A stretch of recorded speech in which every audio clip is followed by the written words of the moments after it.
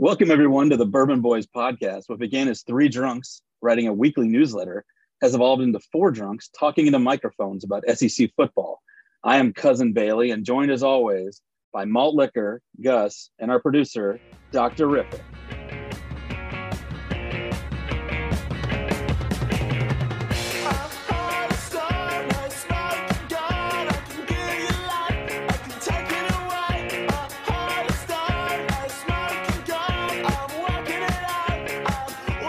Welcome back to the Bourbon Boys, and before I pass the mic over to this week's host, just something real quick. I was asked recently, Cousin Bailey, how can we support the Bourbon Boys? Well, Gus, there are a few ways, actually. Number one, you can give us a good rating and review on the platform you're listening to us right now. Number two, definitely subscribe to the pod. Number three, let's face it, you all know someone who likes SEC football, so share this episode or other episodes with them. Number four, you can support our sponsor. And number five, if you know of an up-and-coming business, put them in contact with me, Cousin Bailey, about being a sponsor at cousinbailey@gmail.com. In fact, I'm in the works with talking to another sponsor right now, and I'll have more information for y'all perhaps in the coming weeks. But this week, we welcome back to the standings leader from like the first 7 weeks. He had a monster week 9. So take it away, Gus. Boom. As I told the boys earlier, I'm coming in hot. I'm all liquored up. Got a lot of swing oil in me for those golfers out there. Yes, I am back on top. I had a hell of a week. Went 4-1. I'm at 38-29. Malt kind of fell off there. Didn't have a lot of faith in some of the lines. He went 2-3. He's at 37-30. So right there with me. There'll probably be a lot of flip-flopping for the rest of the season. Dr. Riffick, he's at 34-33, game over 500. He went 3-2 last week. And even going 3-2 last week, a winning week, Cousin Bailey, 27-40, 13 games under 500. I break late. Everybody knows that. And that was a famous line that was said last Saturday at the world's largest outdoor cocktail party in St. Petersburg, hosted by Cousin Bailey. It was a great time had by all. Doctor couldn't make it, but he sent us a gift. It was very appropriate for the occasion. And we also had a legacy bourbon boy make an appearance. So Larry was there. It was good times. It was good to have us all together. Cousin Bailey smoked a rump roast. I don't know what the hell it was. Pork, right? Yeah, he did pork. Yeah. But everything was good. All the food was amazing. The drinks were definitely flowing, probably a little bit too much, but it was a hell of a Saturday. I had a lot of fun. I think everyone there did.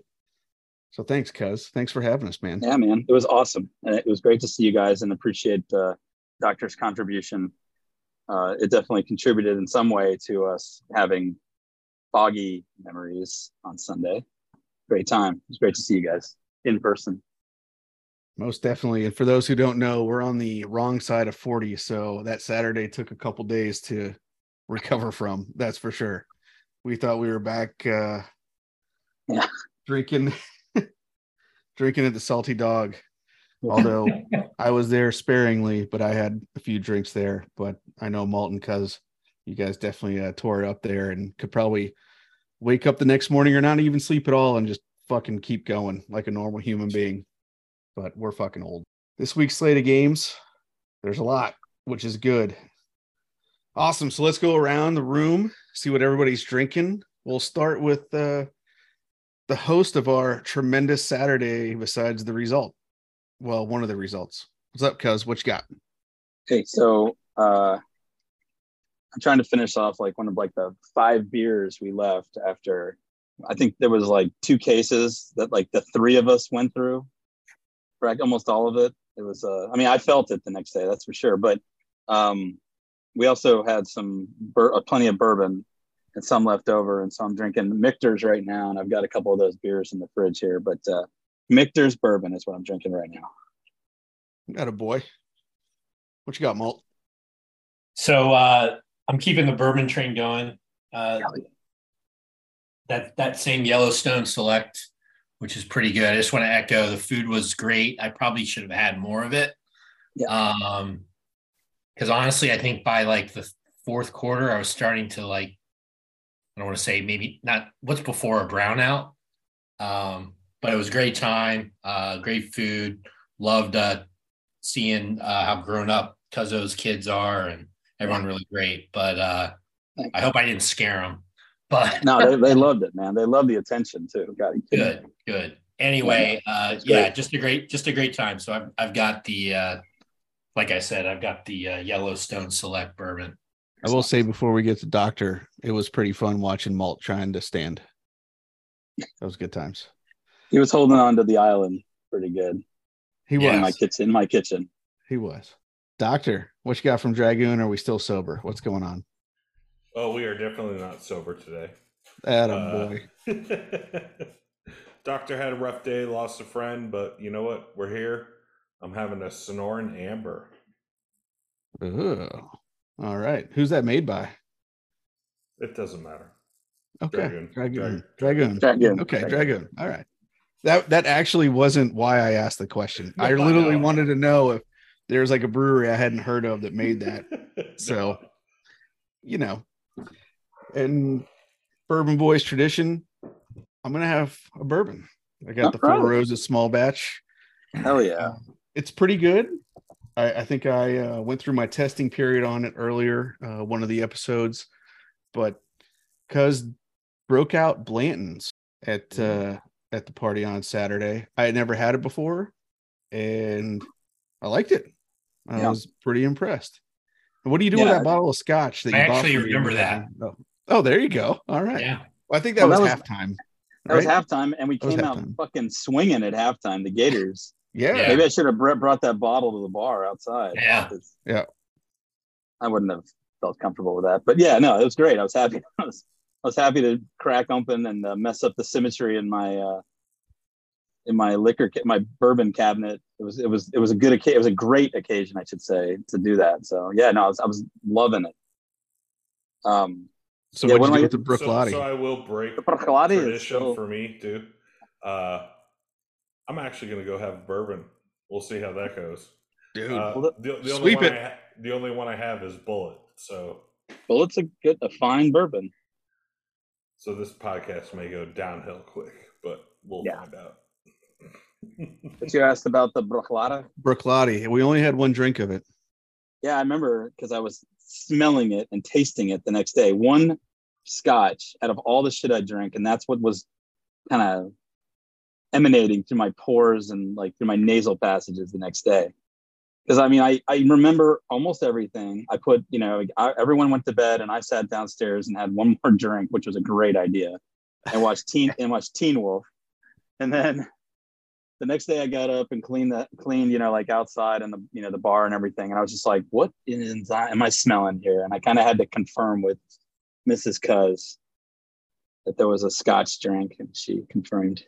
There was. Fine. That one's not even peaty. That's like a good entry single malt scotch. That's what kind of wuss I am when it comes to scotch. Yeah. Thankfully, no puke anywhere was discovered, right? No. Am I looking for some? No, I don't think so. No. Everyone was great as far as I could tell. I mean, obviously we were all drunk, but nobody did anything terrible. That's good. No, it's pretty calm. It actually was. Everyone kind of behaved. Well, I mean, for being shit-faced drunk, everyone behaved absolutely. Yeah. I mean, there's no party fouls going on. Good time. Good time. Yeah, I don't think we have any. But there were no angry drunks there. No. We were clearly the drunkest. Well, and then maybe another person. But the kids were running around. I got to break out the party speaker and let them dance around like nuts, and we played the Gator fight song, and all the kids knew what to do. You guys remember that? I don't know. Yep. It was great. So no, I want to do it again. I love indoctrinating my kids with, whatever. And I don't let them know we lost. Yeah. Every day is a good day. Every Saturday is a good day, basically. Yeah. So, good times. Well, it's funny. Like I was on Twitter and I'm like, sometimes you try to like, well, did I do anything? And so we may talk about him later, but Mark Long tweeted that, and this is maybe relevant for the big game this week, that Nolan Smith was out with a shoulder injury. I replied, good. Like, wait a minute, that's like a 20-year-old kid. I should probably delete that. So I did. Yeah. And he's referring to Mark Long, the AP writer, who I would say found himself in hot water this week, but I guarantee neither he nor the people he worked for cares what he said about Billy Napier. Unless there's been some apology issued, but I mean, I would be shocked. Yeah. We'll talk about that, I guess, in game 2. Yeah, game 2 of 7. Count them, 7 SEC games this week. No out of conference. I think there's a couple on a bye. I can't. Oh, I'm sorry. You know what? There is one out of conference. I see one. But we'll get to that game. Mault will break it down like the professional that he is. Mhm. Is there a bye week this week? I don't know. Probably is. It seems like there probably should be. We're in the bye season. Ole Miss has definitely got a bye week. Yeah, Ole Miss. Yep. New coach at Auburn. Yeah, he's got a bye this week. Oh. So I guess without further ado, let's get into it. Mault. All right. So speaking of bourbon, Kentucky at Missouri. Needless to say, I did not watch much of Kentucky's game last week, but they got thoroughly handled by Tennessee. Will Levis showed his ass worse than I did, probably. I think I would have at least thrown for 1 touchdown against Tennessee. But he was 3 picks, and they just got absolutely run out of Neyland Stadium. Shocking to me. I said I would be surprised if UK won. I thought they'd keep it semi-close and at least be able to score a little bit, but Tennessee shut them down. Mizzou, big surprise over South Carolina. Again, South Carolina, I think, turned the ball over quite a bit, was never really in it. I think they cut it to 6. They were down a couple scores early, cut it to 6, and then were back down pretty quickly and never really contended. I think Kentucky's still a better team. The one thing is they tend to do this October, November swoon where everyone's like, oh, we might win the East. And then, they lose Georgia, lose to somebody else, lose another game. I don't think they played Georgia yet, but yeah, Mizzou's just very average. I still think Kentucky's better. There's no real home field advantage at Mizzou. So 2 points should be enough.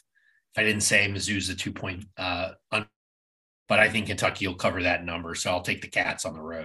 Yeah, I'm the same way. Crazy about Missouri beating South Carolina last week. I obviously I don't want to act like I watched much of the game. We were just totally trashed by the fourth quarter. But so even if I had watched the game, wouldn't remember much. But South Carolina was on a heavy little roll there, 4 games in a row, and Missouri is not good. And the best thing they've done all year is almost stop Georgia, which was great. But I just don't see them beating Kentucky. Kentucky ran into the number 1 team in the college football playoff poll. I mean, and then they got thoroughly beaten, by a third or fourth place team in the SEC East. I mean, that's what happens. But I think they're better than Missouri, who is, I don't know. I mean, it's such a weird line. I don't know why I feel this confident about a game where Missouri is only a 2-point home dog to a team I'm suggesting is significantly better. But even if it's just like a 1 point or a 3-point game or something like that, I think we'd be in good shape. So I'm gonna go with Kentucky, but I don't love it, especially since, like you said, they showed their asses last week. Yeah, I was on mute. Sorry. So I'm conflicted on this, just because I agree with you guys. Kentucky's the better team. That being said, Missouri's weird. Like, no one expected them to beat a hot South Carolina. No one expected them to play Georgia better than Florida played Georgia. It's an anomaly. Kentucky, as was stated, got their ass kicked, which I predicted. Boom, part of my big week. I don't know. Like this is actually really, really tough. Really tough. I think I'm gonna go with Kentucky. I don't know why. Like they should beat Missouri. They should beat Missouri by 14 to 21 points. You know, that's what it should be. But who knows? Who knows what Missouri team's going to show up? Who knows what Will Levis, although he's played well except last week, is going to show up. So, yeah, I'll take Kentucky. Let's go ahead and sweep that. I agree with you guys. I don't think any of us feel great about it, but yeah, I mean, that's The over-under, though, 43. I kind of like that. It's tiny. It's like NFL shit. Yeah, I mean, I'd stay away. Everything. Yeah, on I'd this stay game. far away from this game. But the next game, I'd probably stay away from too. 12 o'clock kickoff. Your Florida Gators. They're heading to College Station. Play Texas A&M. A&M lost last weekend to Ole Miss. Not a shocker. The only shocking part of it was I think we swept it where A&M wouldn't cover. I don't remember the line, but I think that's how that went down. Not surprising they lost. Kind of surprising they put up a good fight. And yeah, it was they were 3-point dogs to Ole Miss. And it was what was the score? 31-28. It was a push, but we lost. Yeah, it was a push. Sorry. All right. So that's a loss. But yeah, it's it's almost like this game is who's going to suck more. I'll let you guys cover a lot of the Florida stuff. Well, I'll say one thing about Florida. The AR, he has, how can I put this?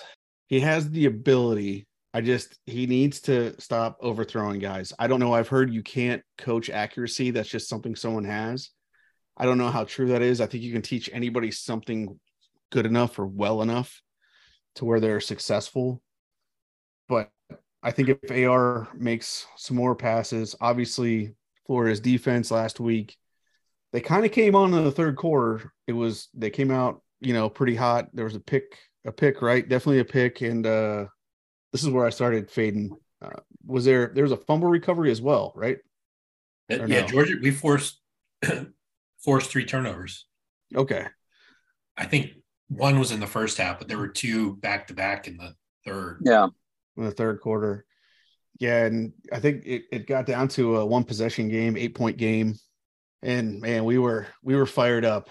Where were we fired up? And then Georgia went back to what they do, running the ball. They stopped challenging the Florida's corners, and they just beat up the D-line. Brenton Cox, he's gone. I'm sure that'll be talked about. Reporters making comments on hot mics. I'm sure that'll be talked about.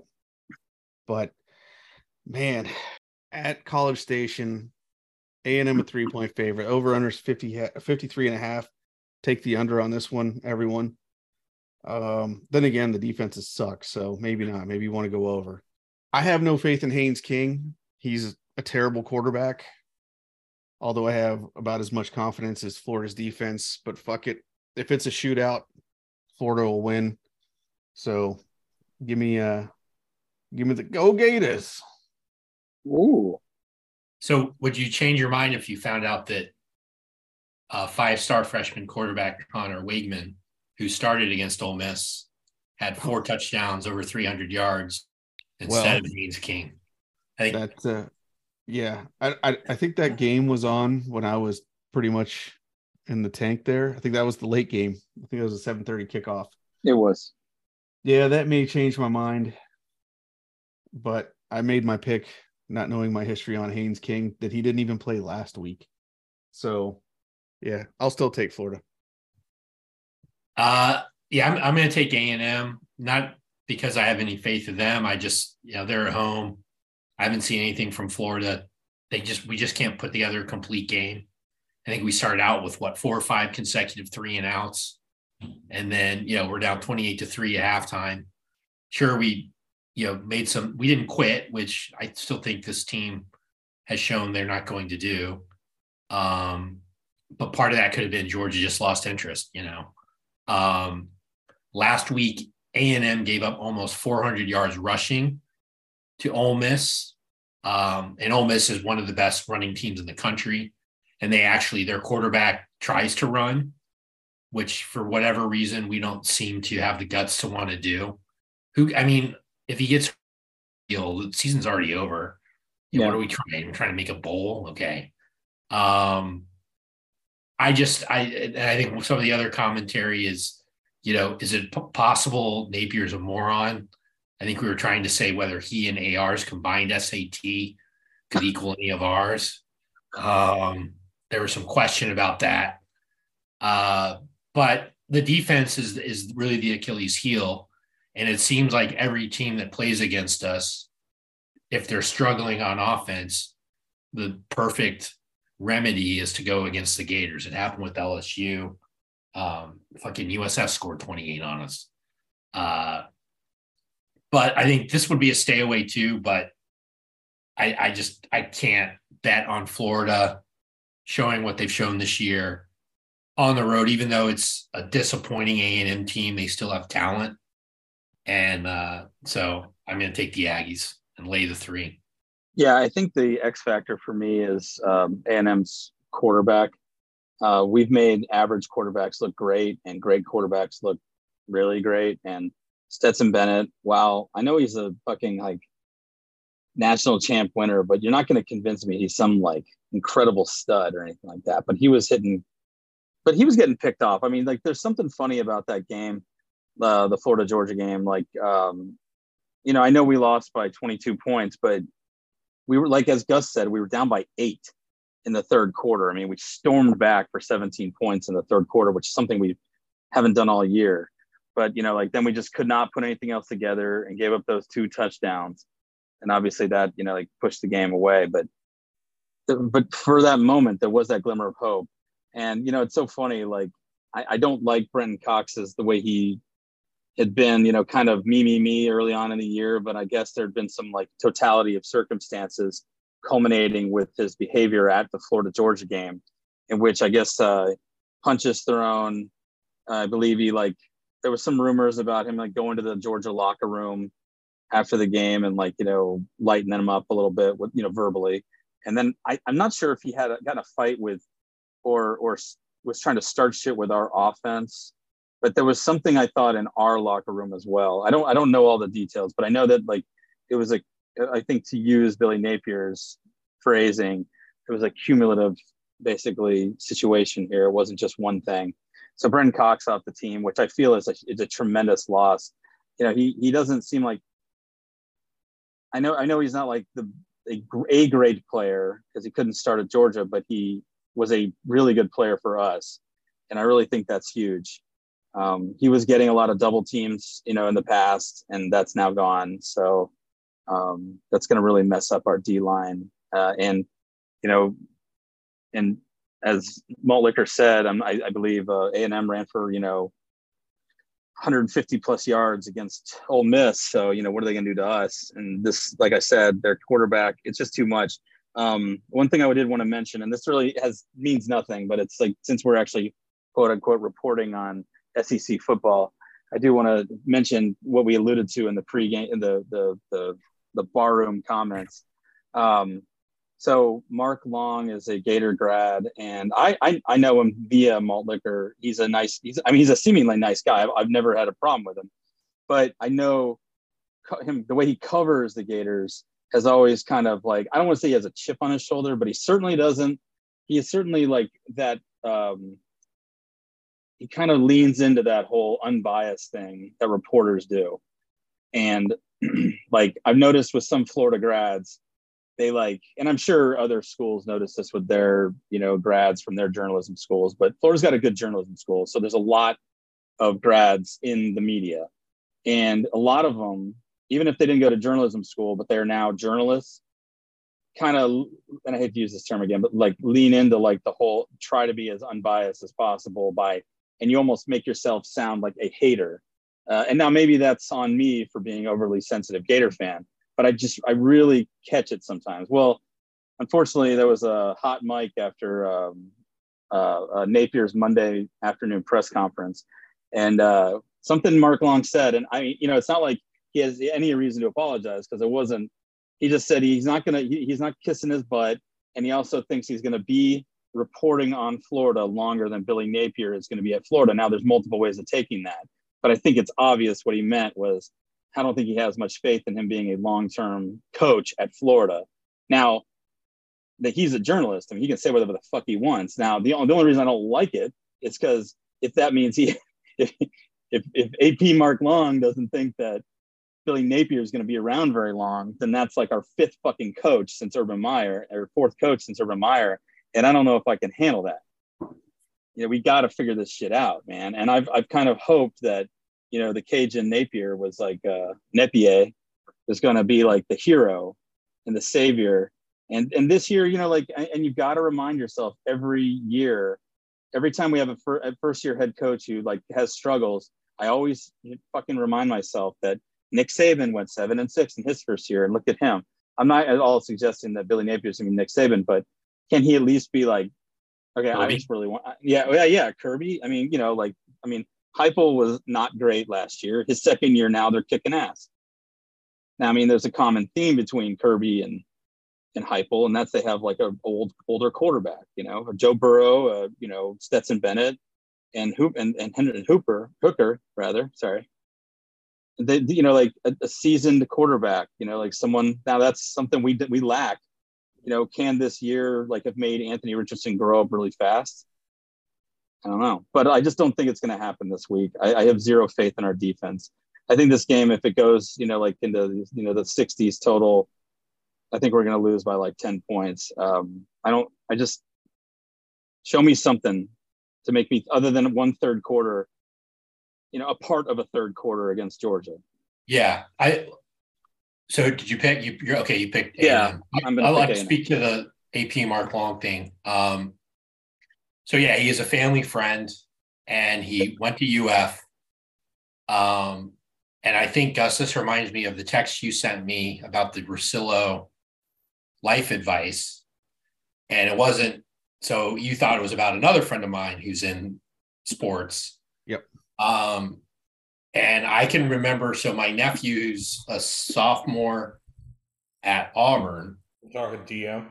Grew up a huge, DM. Grew up is a huge sports fan, like me and my dad, my brother, everyone, right? And he initially thought, well, I'm a big sports fan. Let me be I'll go into sports journalism or, be like, he's like, he'd like to have the idea of having like Reese Davis's job would be awesome. And so my brother's like, yeah, it would be awesome. But his experience with Mark is that Mark has said, well, when it is your job, it's your job. And you kind of have to put the fandom to the side. Now, he was never like a fanatic like my nephew is. But, and we tease him all the time. We're like, well, yeah, you hate the Gators. You hate the Gators. Right. Not that he hates the Gators. And I think he would prefer that they be good. They're more interesting if they're good. Yeah. But it's definitely some truth to the fact where if you're think of like covering, he's covered Urban Meyer. He's covered Will Muschamp. He loved Muschamp, but hated McElwain from the beginning. Yeah, he did. The initial, I haven't spoken to him in a while, but even before the Utah game, he liked Napier, as a, person. Yeah. So it's like that's something to keep in mind. But, one of the things we always said is like, especially about McElwain, is you hear Dooley and all these people's like, oh, I could tell you some stories. It's like, well, right. Aren't you supposed to be a fucking journalist? And tell the stories, motherfucker. And it's not like, so I couldn't hear who Mark was talking to. I know who it was because he's got the same voice, Edgar or whatever, but I couldn't hear what he was saying. But I heard the questions Mark asked, and they were about Brenton Cox, and he just followed up. He's like, and I don't think Napier got pissed in his reply. So that's why I was a little bit confused as to why they were even having that conversation and why it came up. But Marksville he can definitely be a little brash, and he's probably right. Unfortunately, the shelf life of an SEC quarterback or coach is 4 years maybe. Well, I just want to say something. He could be right for two different reasons. Right. Maybe Napier does exceedingly well and he's gone. That's a possibility. But I mean, like I said, I hope I made that clear. As a Gator fan, I don't like hearing him talk like that. But knowing that's his job and giving him the benefit of the doubt because y'all are friends, and I don't give Edgar Thompson the same benefit of the doubt or Matt Baker the same benefit of the doubt. I know somebody thought it might be Matt Baker, but it was Edgar Thompson or the Orlando Sentinel. They both have a similar cadence, if you will. But yeah, and I mean, he's part of that is he's got two kids that are, I think the oldest is like 10, so he ain't going anywhere. I mean, he's got his gig. He's raised him in a good town, so he's going to be there absolutely for another 10 years. So, yeah, and the whole thing because I sent the Baker part, and he was defending it, and it almost seemed like some of his comments were like he said it, but I reread them and everything, and it was definitely he was defending the questioning of the questioning. So right. So it's like, I mean, I felt like we talked, I say things if I'm among friends, and I don't think anyone else can hear me, and it's like, I would be like, if I asked the questions Mark did, and then Edgar Thompson is giving me shit, I'd be like, fuck you. I'm asking him a legitimate question and I'm trying to do my job. And because you want to get in cozy with them and you don't want to piss them off, and it wasn't, I mean, I don't think Napier got mad. It just seems like, and then obviously you go to Twitter, you read the comments and someone's like, they should ban them from the campus. Right. It's like, really? Okay. I mean, and I guarantee I would like to have reporters ask tougher questions. And I guarantee those people saying that are probably the same ones angry when people want to ban other people from college campuses. Right. Oh yeah. But it's just, that's why I'm kind of, I'm actually happy it's someone that, we're quote unquote close with, because I do want to treat this with respect. As a Gator fan, obviously I don't want to hear that shit. And knowing that he doesn't like the Gators, I'm not saying he hates them like I always accused him of, but knowing he's got those feelings for him, I don't see a problem with it. It's just and exactly like you said, it's called locker room talk. All right, girls do it, guys do it. We say shit that we don't want other people hearing, but and maybe we're saying it half in jest. We're just trying to kind of blow off some steam. There are these things, but in this day and age, if you say something, people are going to get dragged. Thankfully, angry Florida Gators don't have the same clout that Antifa does. Right. Antifa. Love those guys. They're tough, man. Don't call them guys. Oh, sorry. I love those days. Those? They those that come to play. I'll take the Gators. Yeah. Thank you for wrapping that up. Love it. Cuz, man, you have the 3:30 CBS game. This is a gem. Hot game. This is a gem, folks. I'm actually more excited about this than our game, and I don't literally mean that because I'll always get up for a Gator game, but this game is the choice. If you have the means, I highly recommend watching this game.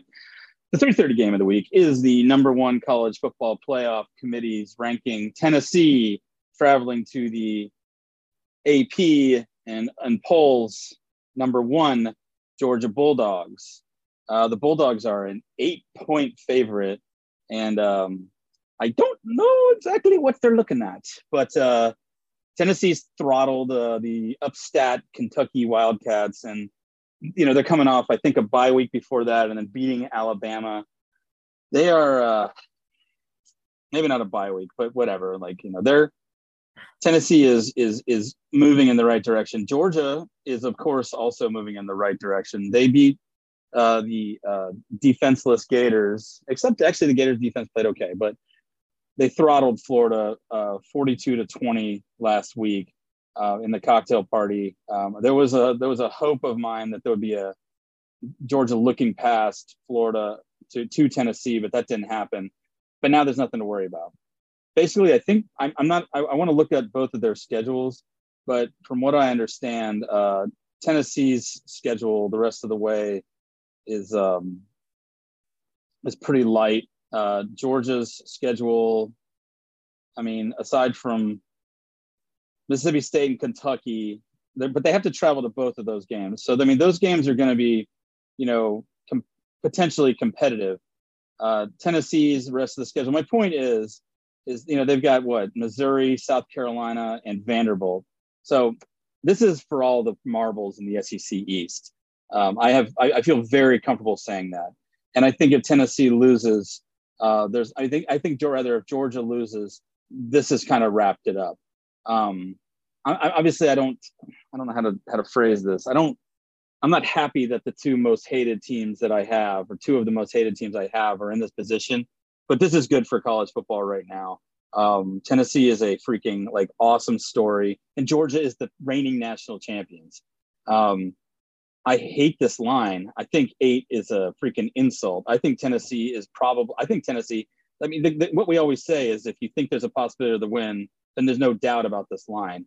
I'm taking the Vols all the way. I'm taking the Vols to win this game and roll on to Atlanta, where they're going to have a rematch, I guess, against Alabama. There we go. Yeah, I agree. I'm not sure Tennessee can – I think they can win. I'm not sure they're going to win, but I think I'm taking them. I think especially in this era of football, I mean, Georgia's got a very talented defense, but Tennessee's offense is just an extremely well-oiled machine, very confident. And I think that has a big advantage over a talented defense. Obviously, there's a game where Tennessee turns the ball over a couple times and it gets out of hand. But I don't see that happening. I think both teams are going to score. That over looks about right, honestly. But it comes down to, who do you think is more inclined to make a big play at quarterback? And Bennett's a good leader. He can make some plays with his feet, but he is not as impressive as Hooker. And I think Tennessee can gear up and make some plays to force some third and longs. It'll be difficult for Bennett. Georgia will do the same. It'll make it difficult for Hooker, but I just think Hooker is going to be a little bit more likely to make some plays when he needs to. It's kind of like when we're going to throw, can you stop us? And I think Georgia's going to have a tougher time on defense doing that than Tennessee. Very close game. It'll be fun to watch. Really don't want any of them to win, but I'll take Tennessee to cover. So let's talk about these two teams in the future. And bear with me if we talked about this last week. I can't remember if it was the pod or if it was a cocktail party, cousin's house. Mm-hmm. Both of these teams have experienced quarterbacks, which they're not going to have next year. Heupel's basically playing with Pruitt's teams that he recruited. We'll see how he does in the future. TBD, they probably won't be as good. If Stetson Bennett is your starting quarterback, and I understand he won a national title, but you know what? Did Jalen Hurts win a national title? And I think so. He did in the Tua year, if that counts. Yeah, but he was basically kicked to the curb. Yeah. So and Georgia has no one that can kick Stetson Bennett to the curb because he's serviceable. He's not great by any means. He can manage a game. So I don't think Georgia has anything in the quarterback pipeline. They may have some 5-star, but obviously they're not playing better than Stetson Bennett, which speaks volumes. So I think both of these teams will probably be on the decline in the coming years while Florida is climbing that mountain. So just a FYI. But I like it. This is my lock of the week. This is a fucking insult to Tennessee. I don't think Georgia's anywhere near the team they are. I don't think Georgia's anywhere near the team Alabama is. I mean, the Gators are terrible. Yeah, they almost lost to Vandy, but they almost lost to Missouri. I want to say one of the MAC teams gave them a problem as well. Kent State. Tennessee's basically handled everybody. And I don't see why they don't handle Georgia here. Lock of the week, Tennessee by at least 17. This is going to be a fucking murder. Go Vols. How about Dak Terrific? I don't even know what to say after that, but I like it. In Vols, let's roll. Sweep it. 8's too much. Malt, got the next one. Out of conference. Yeah. The Liberty Bells, or whatever the fuck they're called. And who are they coached by? Crooked Hugh. Going to Fayetteville to take on salt of the earth, greatest guy in the league, Sam Pittman. Arkansas is a 3-point favorite against Liberty, who I think has one loss to Wake Forest. Close game, but they're coming off a 5-game winning streak. Arkansas's righted the ship a bit. They've won, I think, their last 2 games. They a little bit healthier. Both these teams recently played BYU. So last week, Liberty beat BYU by a few scores, and a couple weeks before. They beat them by 41-14, which I think Florida won a national championship by that number. Long fucking time ago. Percy. But so Arkansas did the same thing, kind of similar games. This is my lock of the week. Liberty's nice and all that, but I don't think they have the horses to hang with Arkansas over a long game. And I think KJ and the boys are going to lean on them and exert some of their physicality and open. And this may be close at halftime, but I think Arkansas is going to open it up, cover this number pretty easy. I like them by 10 or 14, at least 2 scores. So I don't really know much about Liberty. I'm not sure if that's breaking news. I didn't do much research on this game. Let's just put that on a T-shirt. Arkansas has kind of been, up and down. They, as I said, past couple of weeks, they've kind of made me look kind of chumpish because I put a lot of faith in them early on. But they're coming off an off week. I just don't know much. I understand these teams like Coastal Carolina and Appalachian State and Liberty, they kind of flash in the panish.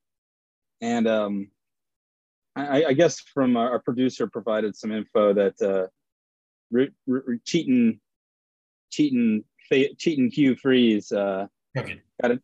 What's that? Crooked Hugh. Oh, I know. I was a callback to my mistake about that a couple years ago. I need to put that on a T-shirt. Crooked Hugh just got a huge bump in salary, I guess guaranteed, or at least upped his pay, in this potential buyout. So they've got a lot of faith in him, and why wouldn't they? I mean, the dude was fired from Ole Miss, because of he's a kind of a slut, not because he was a bad coach. It wasn't the NIL deals before there were NIL deals. Maybe, yeah, it was some of those, and some of those calling hookers on burner cell phones, things like that. And I like that, those NIL deals pre-NIL. Yeah, I think Georgia was. Oh man, R.I.P. Vince Dooley. He was probably one of the cheatingest coaches in history, but that doesn't mean he deserved to die. I guess he died of old age, right?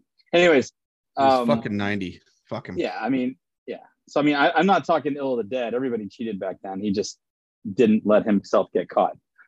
He let Florida get caught and fucked us over in the 80s. Anyways, I'm going to take Arkansas. I have no real thought about it other than they're SEC and fuck Liberty. What are they? Yeah, what's their mascot?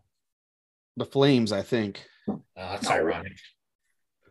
I believe they're the Flames. Do they admit Flames to Liberty? Probably not, since that's Jerry Falwell's institution, right? He started it. I'm guessing. I'm guessing that's not allowed unless it's just behind closed doors. Who knows what the fuck that guy did? Yeah, I was so big on Arkansas early, and they kind of let me down. I know they've been winning lately. I don't know. I think this may be a letdown. I think it's just one of those.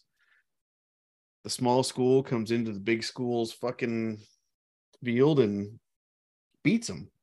I don't think this will be an ass kicking by any stretch of the imagination. -3, this may be a push, but I'm going to go Liberty here. I'm going to go Liberty. Hugh Freeze. Still may coach not Ole Miss. He got fired from there. Sorry. Auburn. Yeah. Which we'll get into here. Doctor. I'll take the Hogs. You gonna call the Hogs? Lone Wolf, and it's paid off for me here this year. I like it. And speaking of Lone Wolf, not a good transition because I'll do it the next game because we're yet to find out. But man, another great game. I'm very excited to watch this 7:00 kickoff. I'm guessing this is at least SEC Network, if not ESPN. Alabama Crimson Tide headed to Death Valley, night game against the LSU Tigers. Both these teams are coming off bye weeks. Alabama's favored by 13 in Death Valley at night. I was high on Brian Kelly, then I was very low on Brian Kelly, and I think I'm coming back around. I think this is going to be a fun game. I think it's going to be a close game. I have no faith in Jaden Daniels. That's his name, right? LSU quarterback. I have no faith in him, but man, LSU's playing well. They won the week before. Who the hell did they beat? It was A&M, I think. Miss.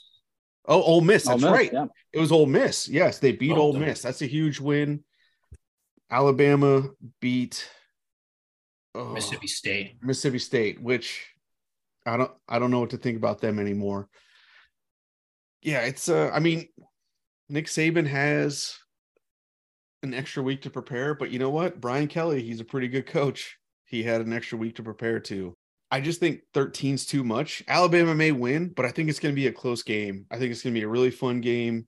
The over's 58. I don't think they may sniff it. They might. It may be like 34-20. I don't know, but it'll be close. But man, give me LSU. It's just too much. Too many points here. So I think like you, I'm struggling with this game. LSU, they had the opening loss, just played like complete shit.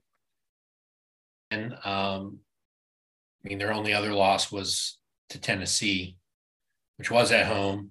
So if you're saying, well, Bama played Tennessee to, last second field goal, and then Tennessee came in and just smoked LSU, but it's a little too much transitive property. Man, I have something.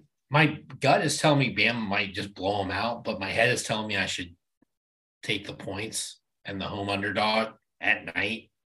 Fuck it. I kind of want to see LSU get their ass kicked at home, so I'll go with my gut. I'll take Bama. That's smart. They got Bryce Young. That's all you need to know. That's the only reason to go with Bama. God, I wanted you to go the other way. Damn it. Florida's offense had a fairly good experience against LSU. The problem is Florida's defense didn't arrive. I think Alabama's going to win this game. I just think 13 points there's just something funny about it. A lot of points. It's a lot of points, but like you, that's 2 touchdowns. And I saw what 2 touchdowns against Florida in the second half made it a 22.5-point game. So it's like 2 touchdowns are totally doable. It just the thing that keeps ringing in my ear, and this is not meant to be an insult to Alabama, but LSU was a 4th freaking quarter team, and they were against Auburn. They were a second half team against Auburn, second half team against Ole Miss earlier this year, just a couple weeks ago. And they didn't slow down at all against Florida. But like I said, that's kind of a weird comparison. But I guess what I'm trying to say is like the only team comparable that they played that's as good as Alabama in the past couple weeks kicked their ass, and that was Tennessee. So this rivalry, man, this rivalry is something else. I think Alabama's got to right the ship. If they struggle now, if they lose this game, they're fucked for moving on to the playoffs. So I think they got it. They'd be further west, right? Yeah. I think they've got to do it. I think LSU has No, they each have one SEC loss. I think you're right. Yeah. So I'm going to take Alabama. I know I feel like they're going to win. It's just 13 is just such a high number, but I'm gonna go with my gut as well. Well, I mean, so you think about Alabama's got to win so that they can get to the SEC title game and then win. And if whoever they beat will be undefeated.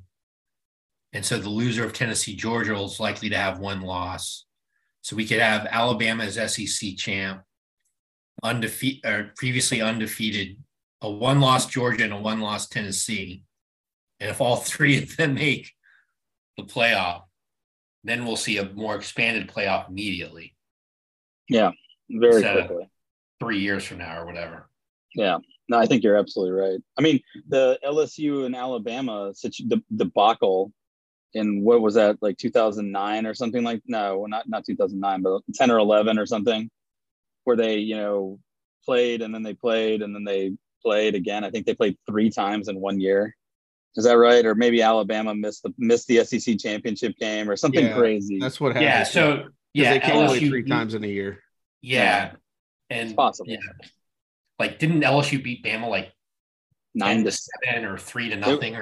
It was all field goals. It was like 9-6 or something. Yeah. It's not possible. 3 games. Yeah. No, because they're both. Oh God, of course they would have both in the dude. West. What the fuck are you thinking? No, It's like when I said that the last year when I said the Bucks and the Cowboys meeting in the fucking Super Bowl. How stupid am I? Good job. Yeah. Quincy All right, Carter all right, wino. All right, wino. I made a mistake and owned up to it. Smoke more cigarettes.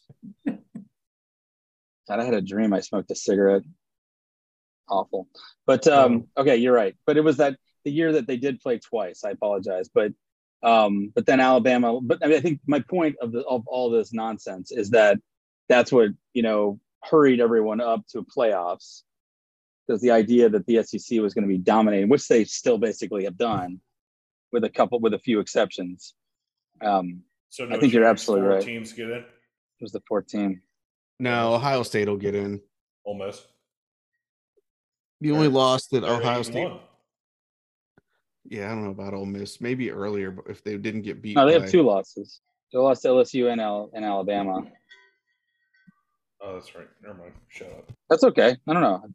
Look, I am okay with you making mistakes. This is a safe space podcast. Dude, Gus safe space? No. Space sounds like sauce. Sauce. You know what is so funny that you would say that? Because this portion of the Bourbon Boys Picking the SEC is brought to you by the Pandemic Sauce Company. Mr. Worldwide. Sorry. We left him out. Go ahead. I'm sorry. I'm fucking lone wolfing it again. Yeah, Lone wolf. Who gives a shit about top? some sauce? Let's get some sauce. Sorry. It's okay. Gus has the sauce. That won't be edited, probably. But speaking of sauce, this portion of the Bourbon Boys Picking the SEC is brought to you by the Pandemic Sauce Company.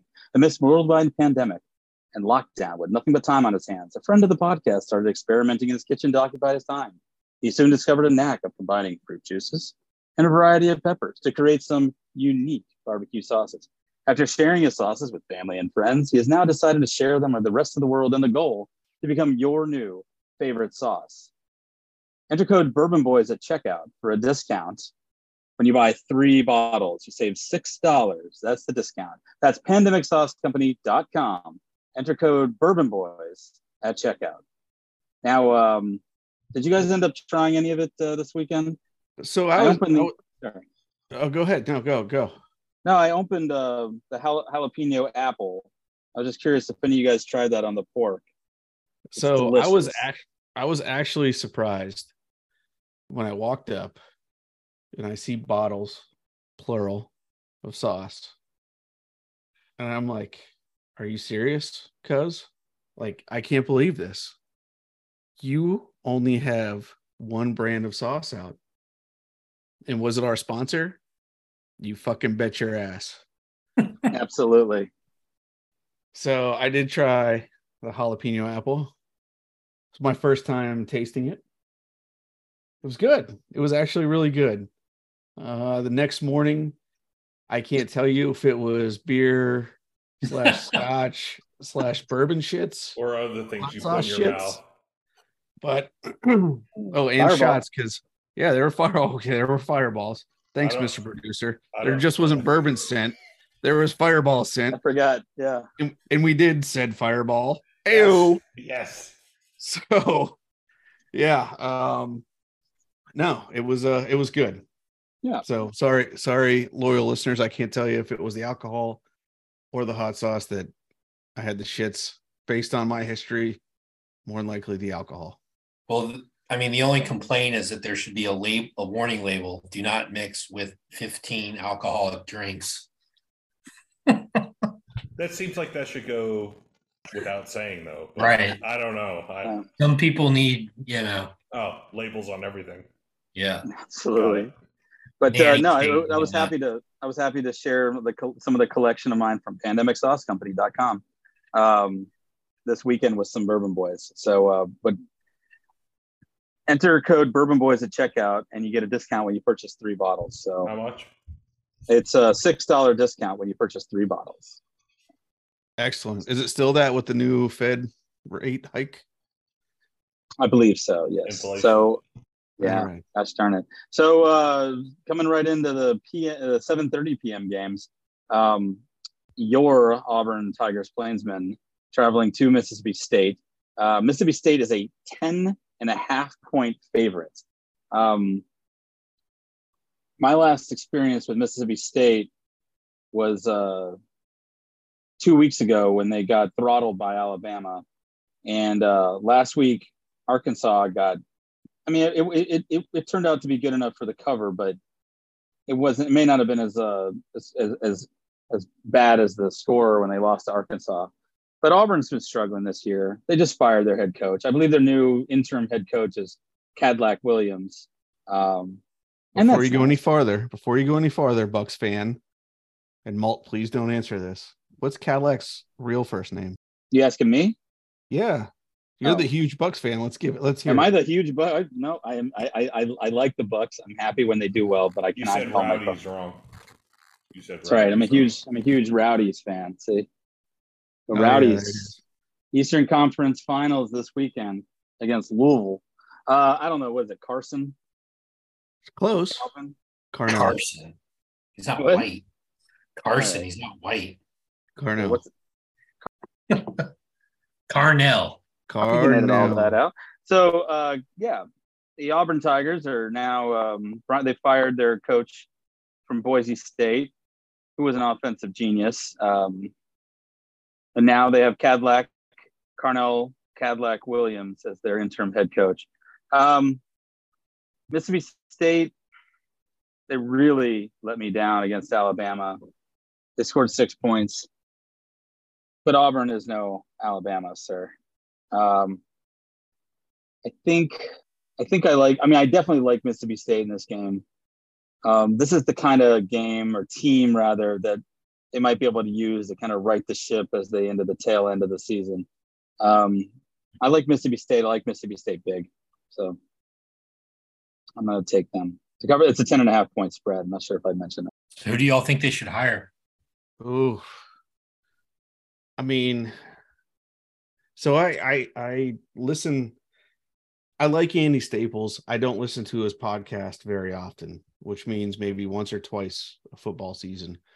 But I happen to throw it on the drive home about this situation. He brought up some names that were very interesting. He brought up Hugh Freeze, who apparently, per Staples, had opportunities to be an offensive coordinator in SEC, and the home office was like, no, they told the teams, no, don't hire him. I think even though he signed a big contract, he would leave for Auburn. Mm-hmm.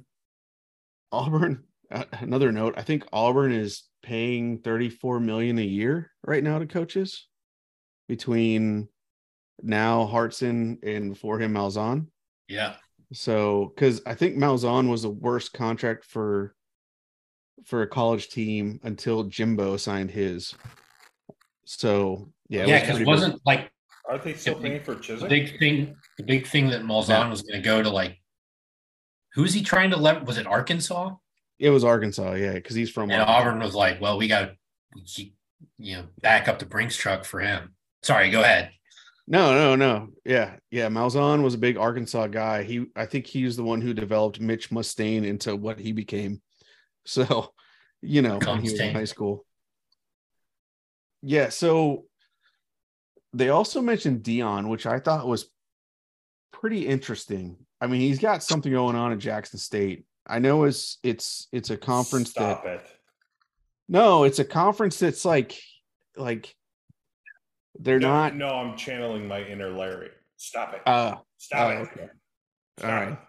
I sent y'all the current Lions to be odds to be next Auburn head coach. So Deion is up there, top 3.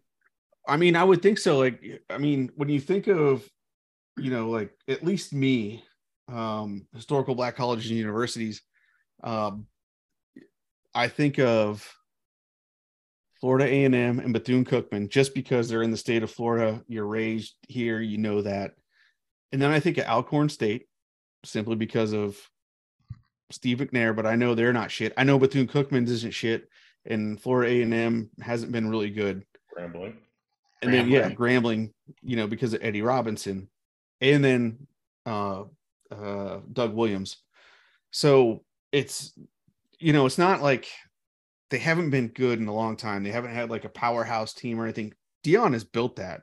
I just wonder what Deion would do if he'd be like, you know what?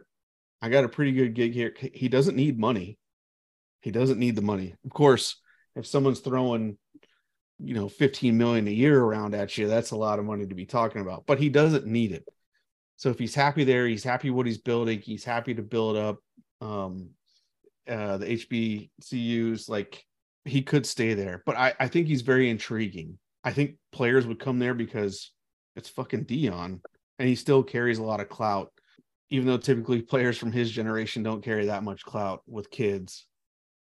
It would be very interesting if he went. There may be a dark horse there. I don't know who that would be. Like I outside of those names, like thinking about it, because I was thinking about it listening to Staples. I just don't know who would be a dark horse. DJ Durkin? No, he's never getting another job again. He killed a kid. He'll just be a DC. So, but that's my thoughts on it. So It's funny. So I remember last year watching probably the most unenjoyable game I've ever watched in my life, which was the Florida State game last year. A, it was awful. B, Mark Jones was calling it. And I think RG3. And I hate Mark Jones. And I remember he suggested that maybe Florida, because we had just canned Mullen. And he's like, why not Deion Sanders? And I'm like, are you fucking high? And part of me is like, because I know why he wants us to take Deion, which are different reasons than why one should hire Deion. But honestly, I feel like it could be amazing or a disaster, but it can't be any more of a disaster than hiring Harsin, right? And so actually at my office, we hired a new sales guy probably 6-7 months ago. He's a country guy, but he went to Virginia Tech and knows his sports. He's probably 5 years older than us. And we were talking about Deion, and like you said, Gus, it's like if you're a kid and you're probably have a better than 50-50 chance to make it to the NFL, who's a better mentor as far as showing you what you need to do? And I mean, I don't know how much of Deion's success was just due to him being a complete athletic freak, which is what he is. But he is not dumb. He is a smart guy and has obviously, he never really got in trouble. He was just kind of like flashy. And, in the 80s and 90s, that was like, oh my God. So it's like, why, if you put him in an SEC school, I mean, you're looking at top 3 recruiting easily. Now, whether or not, I don't know what sort of additional baggage might come with everything with him, but it's just sort of like he's got this persona, but you don't really know who he is. So you wonder if behind all that persona, is there like a real substantive guy who, would be a great leader and great coach and all that. I mean, I don't know. I like 10 months ago, I thought it was insane. Now I'm like, not so much. So let me just say something real quick. So I totally agree with some things you guys said. Malt Liquor, you just said that 6 months ago, 7, 8, 10 months ago, you thought it was a joke, and so did I. And then as things have been clicking, and I don't want to at all suggest it's kind of funny when you talk about the current student athlete that we have now. A lot of them are playing for heart and for pride. But when you go to a school like Georgia or, potentially Florida, definitely Alabama, you get kids, and this is not an insult to them, but you get kids that, and, a tremendous amount of 5 stars, A&M, for example, where they're spending a lot of money to get these guys on their thing. Those guys, while they may care about Texas A&M, they care much more, and I'm not insulting them, they care much more about the money. And at 18, 19 years old, so would you, and so would I, most likely, if we had that talent.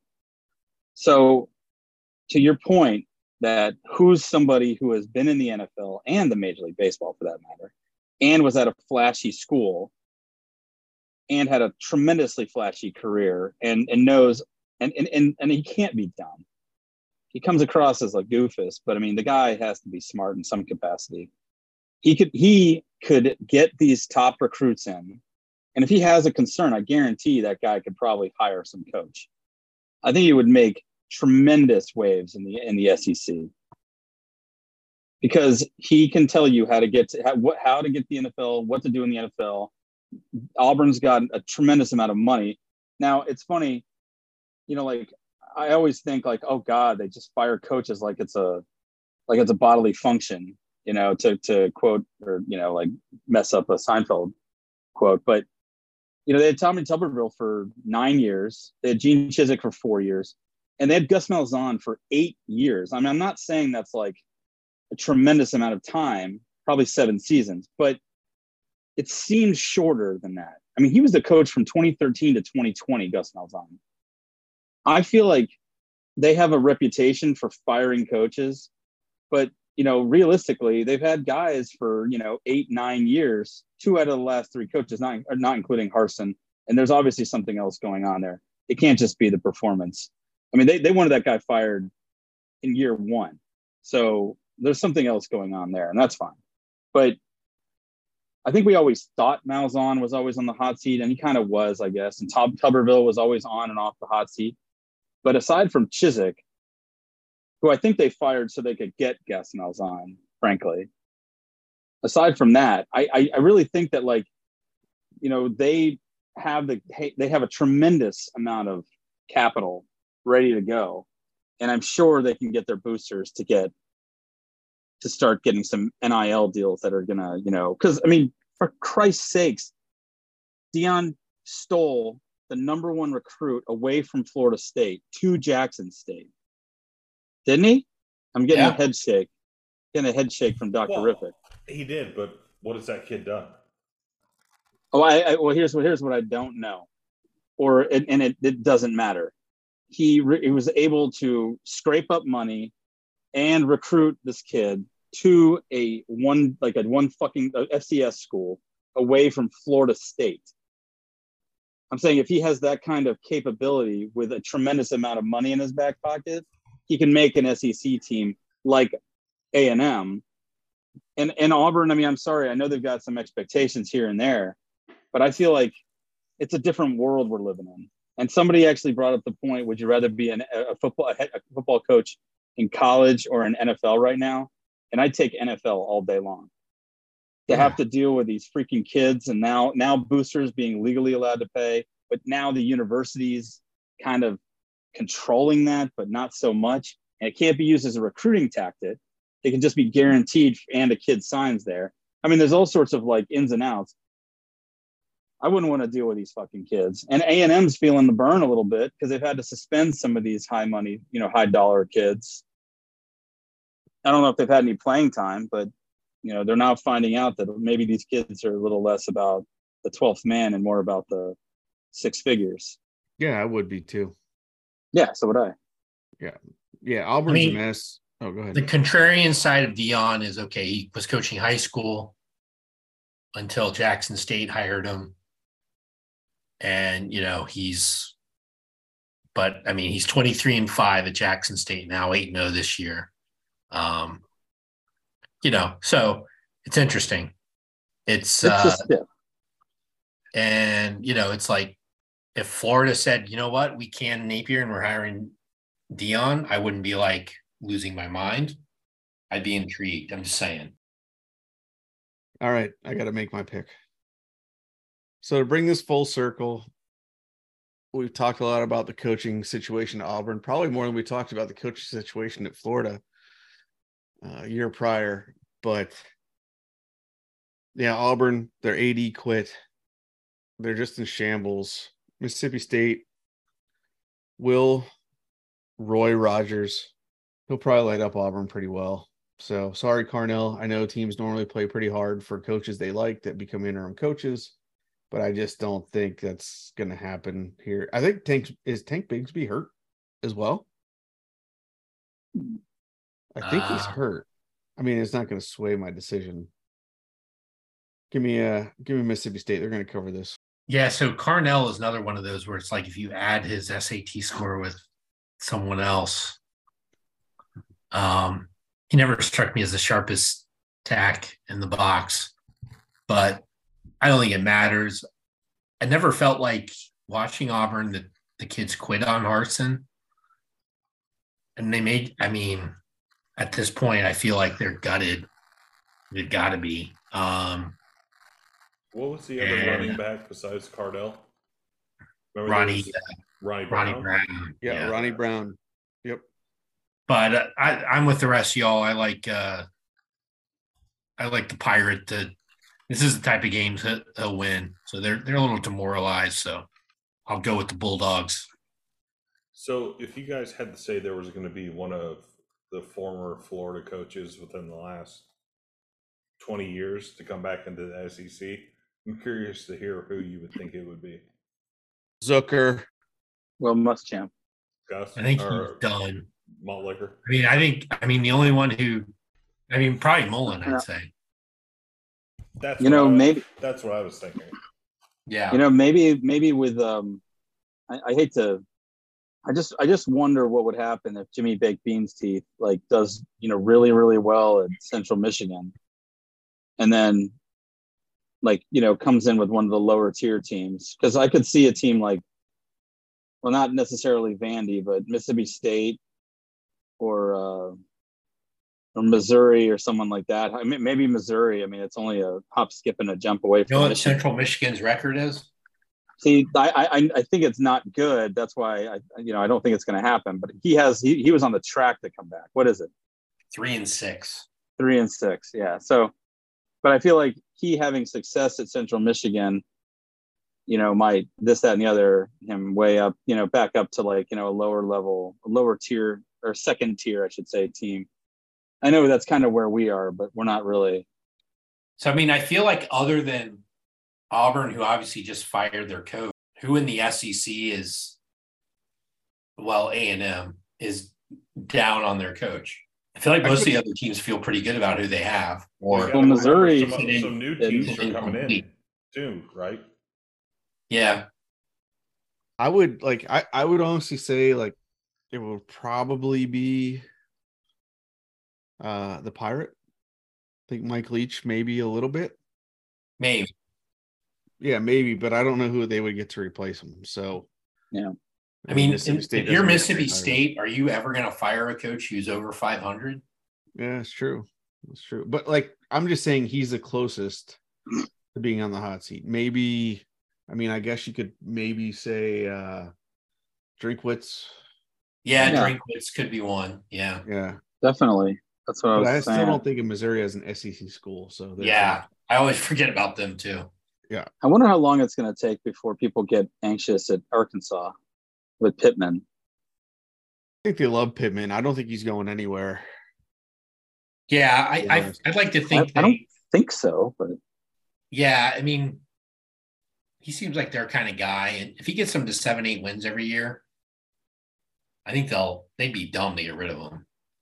see, this is like arguments I've been making for years that I'm not sure the things I've been called, but there's a hierarchy in the SEC, whether we like it or not, and teams like South Carolina and Mississippi State and Arkansas Need to know their place. no, they just need to realize that 7 to 8 wins a year is fine. Yeah. Just like Missouri, Vanderbilt needs to realize that anytime they get 6 wins, they need to give that guy a 5-year extension or girl, whatever. When did Vanderbilt ever get 6 wins? They had like 10 wins. When Franklin was their coach, was Cutler there then? Jay Cutler was there in 2005. Franklin wasn't there yet. No. But And who did he play in the bowl game? they played in a bowl game. I don't know. My point is like they almost beat Florida. They did beat Florida during our kind of weird years. I think with Muschamp as the coach or something, but look at Kentucky, right? They've never sniffed an SEC title game. Have they ever even been like in contention in November for the SEC? Of course not. And that guy can walk on water there. Yeah.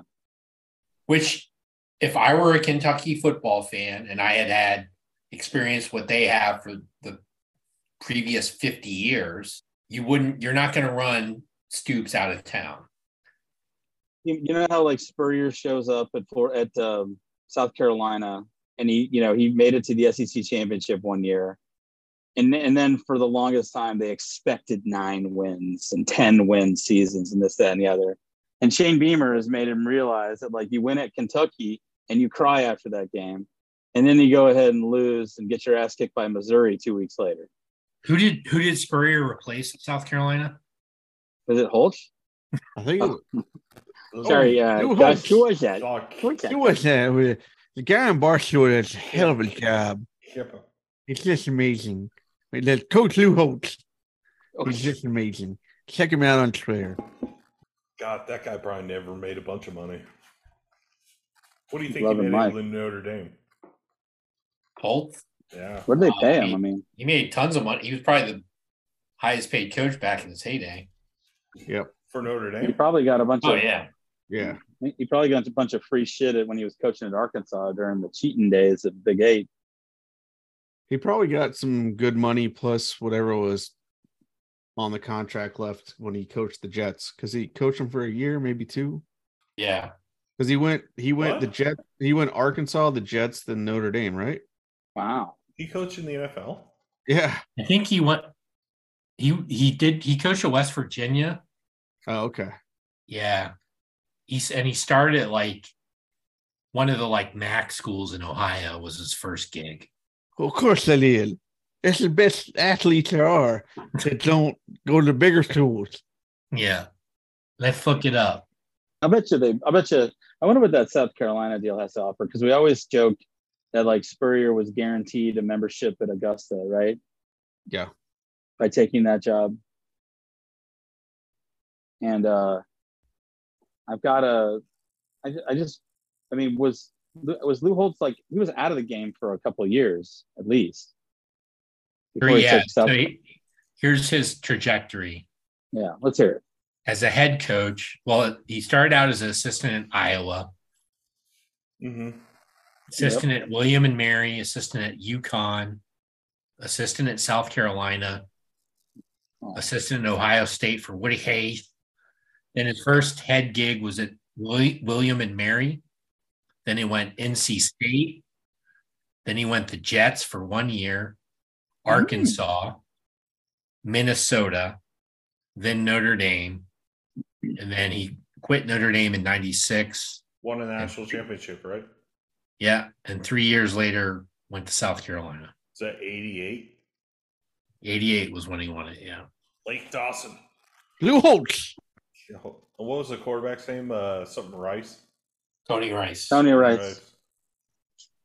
Oh. Yeah, they not that team, but 2 or 3 years later, they beat the shit out of Florida in the Sugar Bowl. Yeah, with Rick Meyer. Yeah, Rick Jerome. Meyer. Did I ever tell you all the Sugar Bowl Notre Dame story with my brother, my dad, No. and I? Let's roll. No. Let's hear it. Can we put this on the pod? It's it's college football related. No, it's fine with me. All right. So as you all know, my dad's a huge Notre Dame fan. And growing up, we all were. You just refer to your dad does. And so as you mentioned, cuz my brother went to Florida. His first year was 89 or 88, which was the year before Spurrier. And then he's there. Spurrier gets there. Immediate success. We win the SEC, but we win it. And then I think it was the next year when we officially won it was 91 with Shane Matthews. And Notre Dame, that was back when Notre Dame was always in like the top 5 and had a little bit of a down year. And, but made it to the Sugar Bowl because they were Notre Dame. I think they had like 3 or 4 losses. Florida had 1 or 2, won the SEC, and so there's like leading up to this. So I always got teased because, we were Yankee fans and the Yankees had never won a World Series while I was alive. So this is 1991. So the last World Series they won was 78. I'm not going to feel sorry. Imagine that. Yeah, I'm not going to feel sorry for you on this story, by the way. And of course, the Bucks sucked. Yeah. And then there's like one story about like a Kentucky Derby where like we did a family pool. I drew the favorite and was all excited as like a 9-year-old. My dad puts a hex on the horse before the race starts. The horse pulls up lame halfway through, and his horse wins. So anyway, so my dad and I are still rooting for Notre Dame. My brother's a Florida fan or Florida student. He's going to the game, obviously rooting for Florida. And my mom picks Florida. Nice. And I'm like, what the fuck? Why are you picking Florida? Just because there, St. going to Florida? And you didn't say that. If me and dad, it's 2-1. You should pick me and dad over, right? And so, whatever his name is. Right. So anyway, so that's like, it's Christmas break. He's home from school. And he's like, the only thing that has me worried about losing to Notre Dame is that dad's rooting for him. Oh. But then I realized that you're rooting for him too. So that counterbalances whatever juju my dad has because I'm the fucking jinx, right? Oh my God. Was Jerome Bettis in that game? Oh, yeah. Yeah. So I'm like, you motherfucker, right? And he was just talking shit. Yeah. And so whatever. So like he goes to the game and is gone for however long he was. And we watch the game and it's basically me and my dad and my mom's rooting for Florida. I'm like daggers at my mom. And so Florida got out to a little bit of a lead. And then Notre Dame, as you said, Jerome Bettis runs him over. So like my dad we're like, well, we got to do something to fuck with my brother. So we had I think I had like as a gift, like a little kid, like a Buck helmet. And so we didn't have a Notre Dame helmet, but we had gold garland from the Christmas tree. So we wrapped the Buck helmet in gold garland. My dad, someone that's like a gag gift, had given him like Shamrock toilet paper. My brother was named in high school most likely to succeed, and he had like a little medallion. So we take the helmet, wrap it in gold garland, put like a Notre Dame jersey on his bed, replace most likely to recede with most likely to repent. The idea is that he's prodigal son coming home.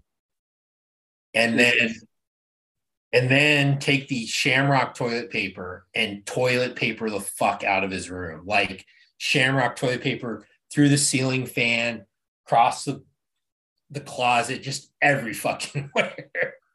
And so like couldn't wait for him to get home. And like, so he didn't get home till like early in the morning, and he knew something was coming. And so the way he described it was like, I know something's going to happen, but like, so he goes in, so he described it like he walks into his room and sees it. And he's like, oh, fuck. And so that year we had gotten our first dog. And my dad was like, if Notre Dame, so he was named Gizmo. If Notre Dame wins, I'm calling him Domer.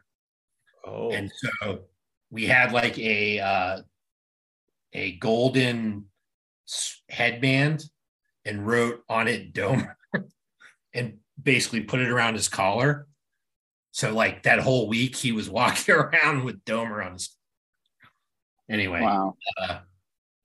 Yeah, that Sugar Bowl that y'all are talking about, I think our kicker had like 4 or 5 or 6 field goals in that game, which is not how you're going to win a game. We did have a lead in the fourth quarter, 22 to 16, but then Jerome Bettis ripped off a long touchdown. There were like 2 long Notre Dame touchdowns. Well, then I think by the end of the game, so Brad Culpepper got hurt and a couple other defensive linemen for Florida. So it was just so that was the final was 39-28. And Notre Dame had 22 points in the fourth quarter to Florida's 12. Yeah. So it was 17-16 going into the fourth. Notre Dame was ahead by 1. But yeah, Florida kicked like 4 or 5 field. The stories all were that the players, it was the first time to the Sugar Bowl in forever, at least for Florida, and the first time for them ever. And like the players were allowed to go out, or whether they were allowed to or not, it wasn't like a written rule for the team. And they like went out and got hammered the night before. So after that, Spurrier was like, that's never happening again for my teams. And so that's when he implemented like the curfews and all that shit. He did. I don't know. And going into that, I think Florida was ranked 3rd. Notre Dame was like 18. But yeah, anyway. All right. Wow.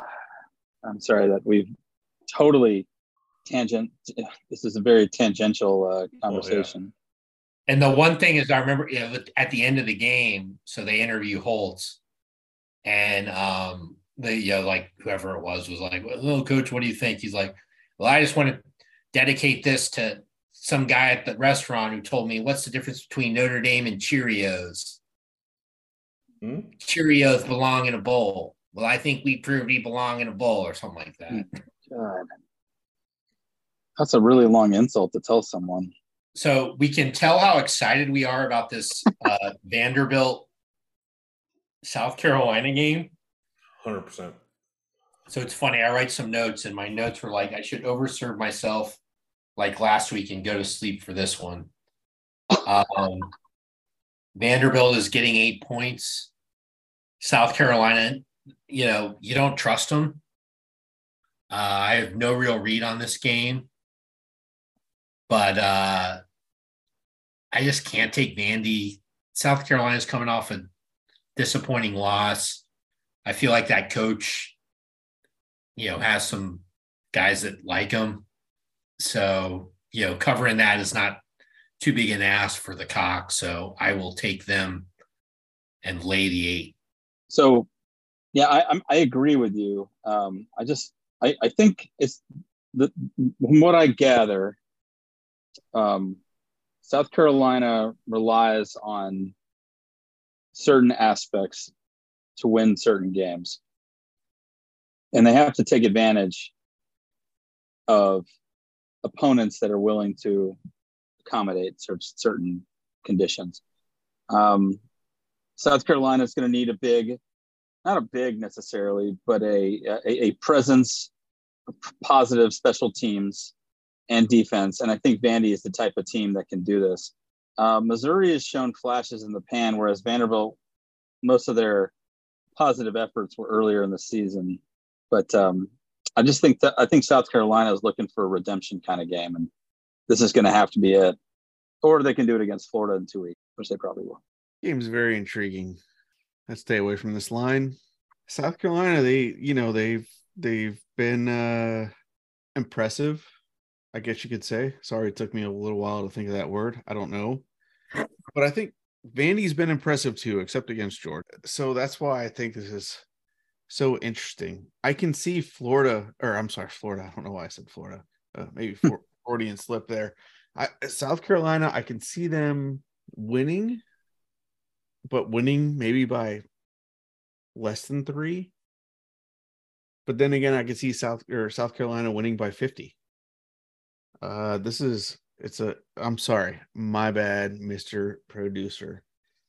Wow, he already gave me the Vandy. If I did that, I'm 3 lone wolves, and man, I'm pulling way ahead. If I anchor down, man. The calculus is kicking in here. Do I want to be the grand prize winner of what's the prize? Producer already put me down. You know what? You Fuck can change your mind. I'm sorry. No. You know what? Fuck it. Like, I think Vandy will lose by a touchdown or less. Don't be muscled into. Well, actually, that's not a bad pick. Well, you're out of it, so it doesn't matter. What do I care? Does Cuss care? I mean, Cuz. If I'm the lone wolf, who'd you take there? I'm going to take South Carolina. I lost a good friend in the last 24 hours. He was a Gamecock, and I got to roll with that no matter what the line is. So. Heck yeah. And that'll actually do it for the Bourbon Boys podcast. Sorry, I'm not laughing. I'm laughing at my silliness. I want to thank you to our sponsor, Pandemic Sauce Company, or pandeমিcsaucecompany.com. Enter Bourbon Boys at checkout for a discount. Don't forget to like, subscribe, rate, and follow, and share this episode with your friends. Any last thoughts, fellas? Go Gators. I don't know. I really want another long story about family rivalry. Anybody else got any more of those?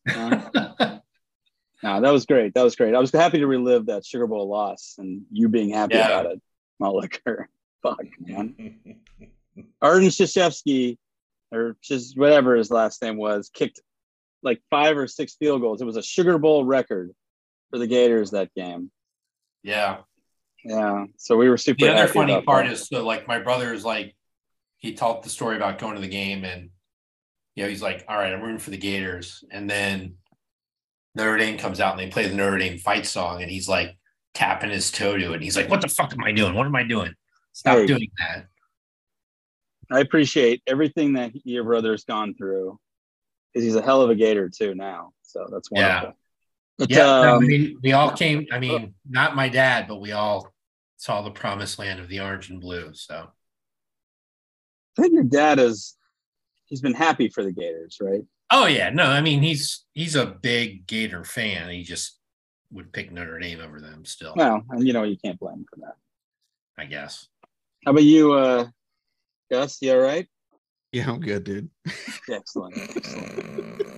Wonderful final thoughts. This might have been the one where the season went off the rails.